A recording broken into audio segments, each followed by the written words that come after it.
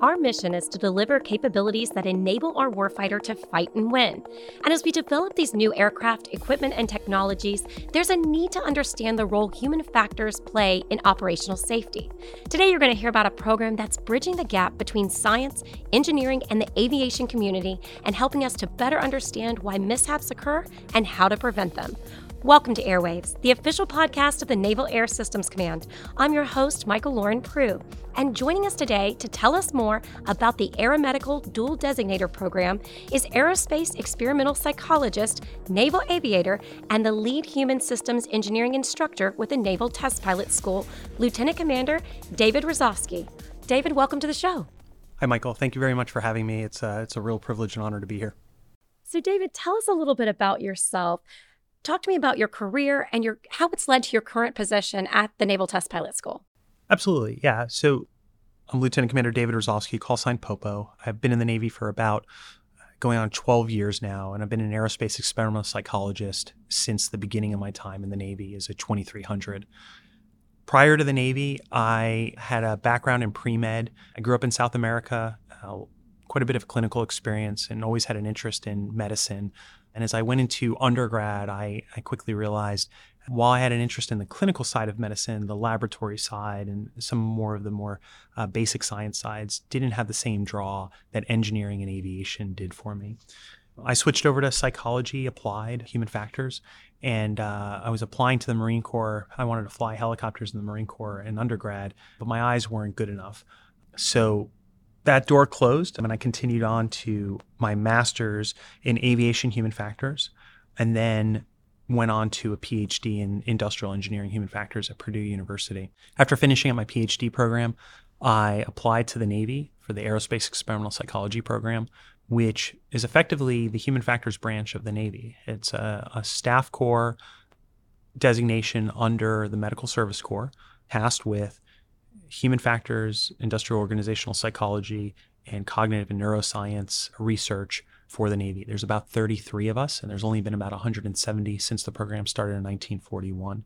After finishing training, I got accepted to the Duel Designator Program, or Aeromedical Duel Designator Program, and went to Corpus Christi to learn how to fly the T-6, went to the TH-57, and then on to the MH-60 Romeo as an anti-submarine warfare pilot, where I reported to Jacksonville and did 2 deployments aboard the USS Truman. At the completion of my operational tour in the Aeromedical Duel Designator Program, there's a requirement to have a payback tour back in the staff corps side. And I was offered by Mr. John O'Connor at the Test Pilot School prior to him retiring if I wanted to teach the human factors curriculum at the Test Pilot School. And that's where I'm at now. So tell me a bit more about the Aeromedical Duel Designator Program. Why was it created? Yeah, absolutely. The Aeromedical Duel Designator Program was really created by Admiral Moffett back in the 1920s, maybe 1930s, depending on how you look at it. It's a little bit nebulous. The intent of it was to take human systems specialists and provide them additional training so that they could understand what the operational requirements and implications were of flying in order to better inform their decisions from a practitioner or engineering standpoint. One of the very interesting aspects was early on, before we even saw the major decline in structural, aerodynamic, propulsion, and electrical failures in aviation that's made it one of the safest, if not the safest, transportation mechanism in the world today. Admiral Moffett had an appreciation and understanding that humans, and not necessarily structures or propulsion or electrical engineering, were going to be the major cause of mishaps. And today, where we're at, that accounts for about 85% of the mishaps within aviation, not just in the DoD, but in the civilian world as well. David, what drove your desire to participate in the Aeromedical Duel Designator Program? The intent of joining the Navy with the Aerospace Experimental Psychology Group was to gain more understanding of not only how aviation operates, but how military aviation operates. In the civilian world, we take an airplane from point A to point B.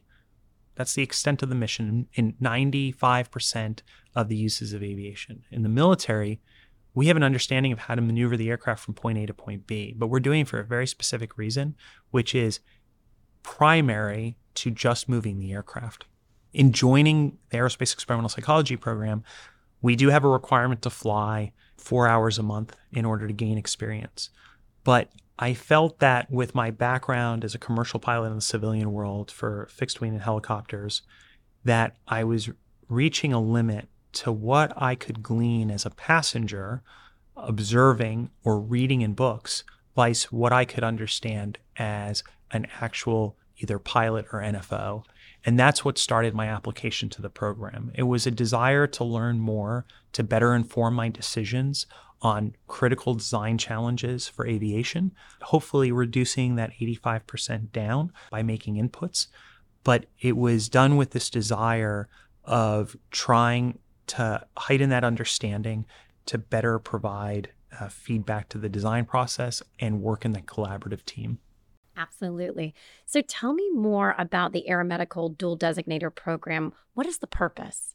The Aeromedical Duel Designator Program, early on, if you looked at how we accomplished selection, flight deck design for airplanes and helicopters, or even just airplanes early on with fabric-based wood aircraft, information flow, the manner in which we operate and control the vehicle, those have incredible impact into the success of a mission.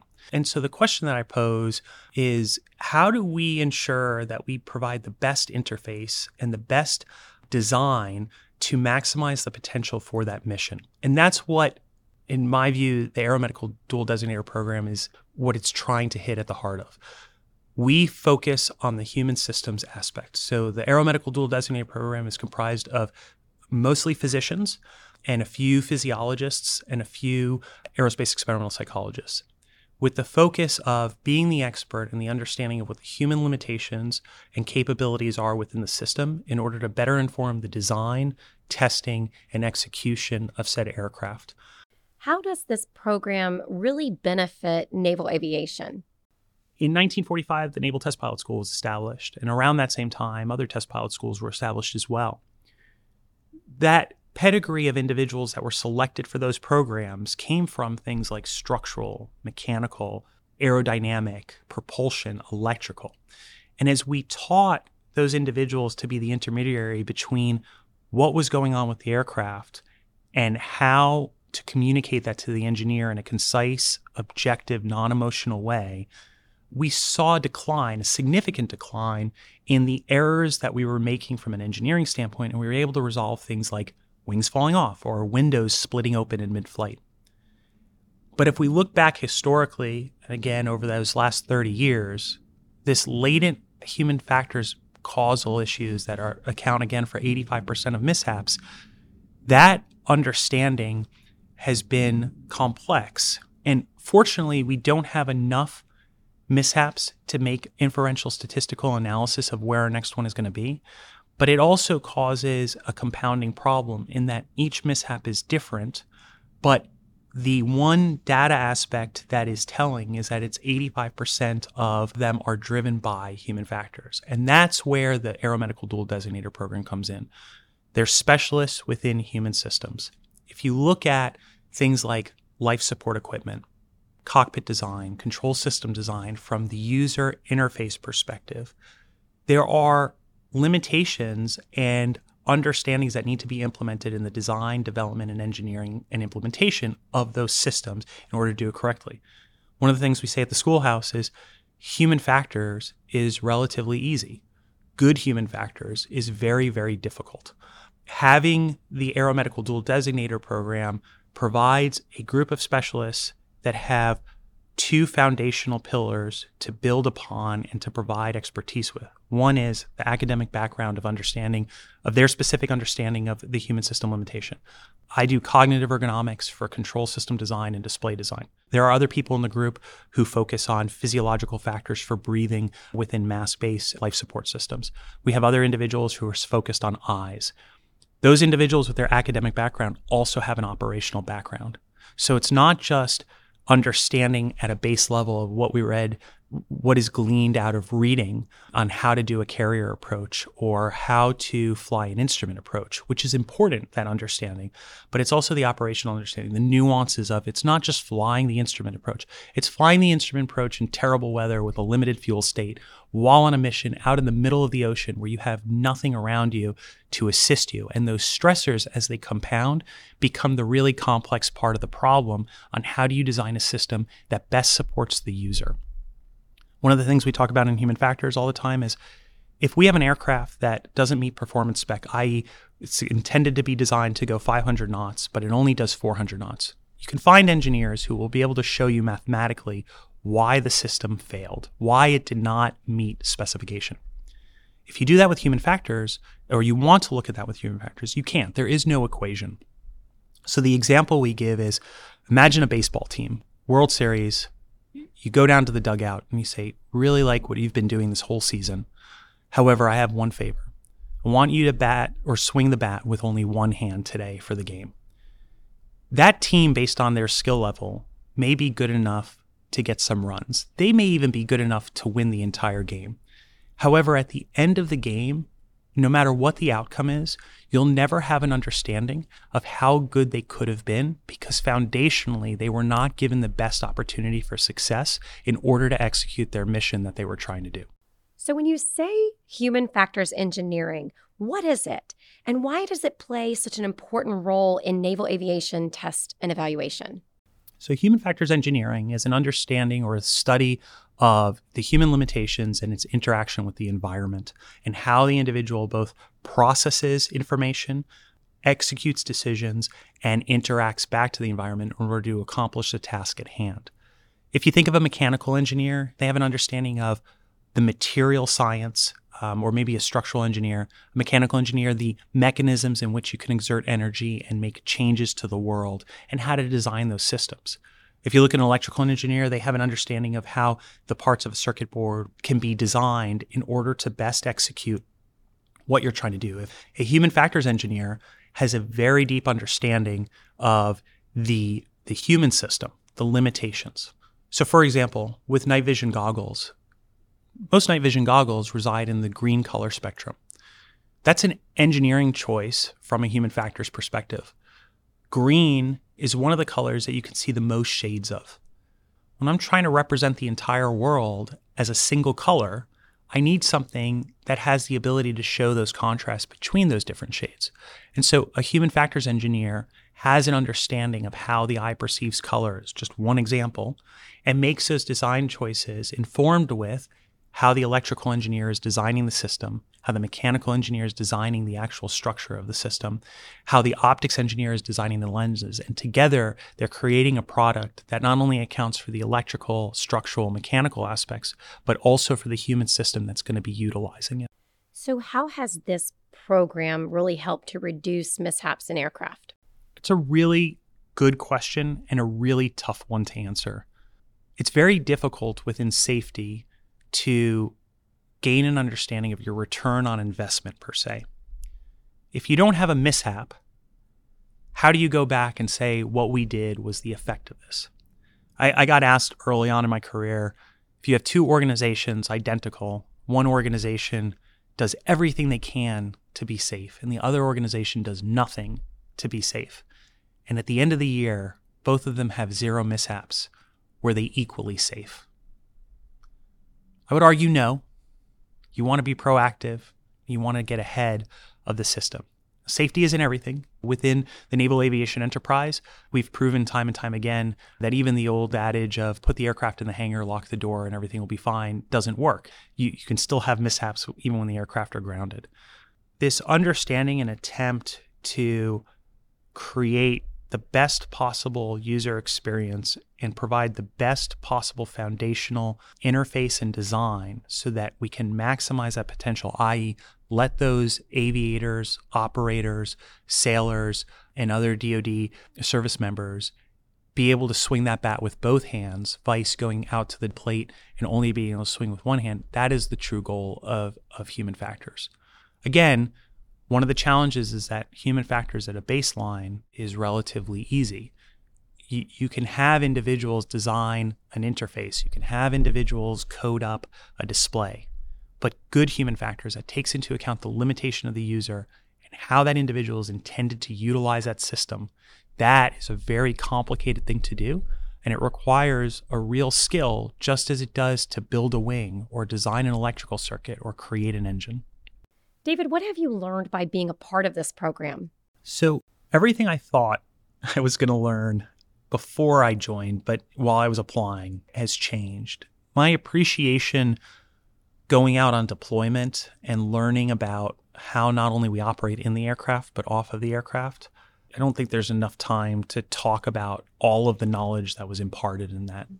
I say that from the perspective of, I really thought in the Aeromedical Duel Des program, I was going to learn a significant amount about the weapon systems of a specific aircraft, how we employ that. And I did. But the amount of information that I learned about how the systems operate together and how they have an effect on the aviators, the ground crew, the maintainers, the support personnel, the logistics chain, the engineering aspects, that was probably one of the most eye-opening aspects of the program. That exposure was only able to be had by going through the entire training pipeline in order to better understand that. There's only so much you can read and there's only so much you can communicate. And this isn't just aviation. This occurs in really any facet of work. Journalism, we've talked about this in the past of it's one thing to read the mechanisms on how to conduct an interview, but until you do it and understanding what the nuances are and what the details are, there's really no way to gain that full understanding until there's that execution. It's the difference is that the expert knows what piece of information they need and where to look for said piece of information before they actually need it. The job of the human factors engineer is to be able to best present that information in a way that succinctly allows them to do their job to the maximum benefit without having to learn the nuances of the system, but instead get to interact with it just the way they would interact with the other components of their world. How have you shared your knowledge and how has that benefited those working around you? In my situation in particular, I get the benefit of, or the privilege of teaching human factors to the future testers for the NAE. Our other aeromedical dual designators, however, interact with other engineers, other operators. They get to provide their background of understanding both from an operational standpoint and from an academic standpoint on informing decisions and providing understanding of the nuances to the people who are having to either execute the design, procure the system, or make decisions such as we're not going to use this system right now until it's corrected, or we're going to take the time and effort in order to correct this, or saying this system meets specification and it's good, from both the mechanical, electrical, propulsion engineering per se to the human factors engineering. So what would you say is the value of having someone like yourself who can really bridge the gap between the engineers, the aviators, and the aeromedical community? I think the benefit is twofold. One, you're gaining a specialist in an area that may or may not be available. It's a small community within the Dual Des program. There's approximately 8 to 12, depending on how you count it right now, with additional people being trained and applying. But if you have that one person with a specialization, I'm of the belief that engineering knowledge or system knowledge or specialization knowledge provides benefit to a team because it allows you to make a more informed decision and have a potentially better outcome. If you were to build an airplane and I told you that you're going to get an electrical engineer, a propulsion engineer, a mechanical engineer, an aerodynamicist, I'd say that's great. I'm going to have a full team. I said, you're not going to get a human factors person. Historically, that's been able to be worked around in some instances. In the last 2 decades or more, there's been a big shift in where human factors have been brought into the fold. The complexities in which we work today, they're vast and they're infinitely larger than where aviation started. Having an understanding of how one discipline makes decisions, informs those decisions, I believe is critically important for what the final product outcome is going to be. If I was to tell you that as a human factors engineer, I can build a cockpit by myself, I would be lying. I have to have an understanding from the aerodynamicist of what the intent of that aircraft is. Is it a long-range fighter? Is it a bomber? Is it a transport aircraft? Are they intended to fly, it's talking to the structures individual. Are they intended to fly for a few hours? Are they intended to fly for 72 hours with in-flight refueling? If I talk to it from the tactician standpoint, maybe even outside of the engineering, like what are the mission goals for the system and what are they going to have to do it? Are they going to do it in environments where they may or may not be able to look out the window, where they may or may not be in bad inclement weather? Every one of the disciplines that works on engineering or decisions to drive the final product has other key stakeholders that play an important role in informing so that they can better implement their decisions and have an understanding of why the other groups are implementing their decisions in the way that they've chosen. So if someone is up for a very exciting challenge, how do they apply for the Aeromedical Duel Designator Program? Yeah, absolutely. So the Aeromedical Duel Designator Program is relatively small, but reaching out to any of the Aeromedical Duel Designator individuals that are scattered throughout the Navy is one way. I'm also happy to have anybody reach out to me personally to discuss. And the one thing that I will mention as well is we talked about it from staff corps to go learn how to fly. There is an entire group within the Aeromedical Duel Des program that started off as pilots or NFOs and then did a lat transfer to either Medical Service Corps, AOP, AEP, for the Aerospace Operational Physiologist or Aerospace Experimental Psychologist, or Flying Nurse Corps or Flight Surgeon Medical Corps. And those individuals with their prior background also have the opportunity to apply in order to continue the ability to fly, but also while doing their new job on the staff corps side in order to better inform their decisions. So David, I want to thank you for joining us to talk about the Aeromedical Duel Designator Program and the role human factors play in operational safety. Of course, if you enjoyed today's podcast, you can check out other episodes by subscribing to the Navier Airwaves podcast on all your favorite listening apps. And that's it for this edition of Airwaves. Thanks for listening.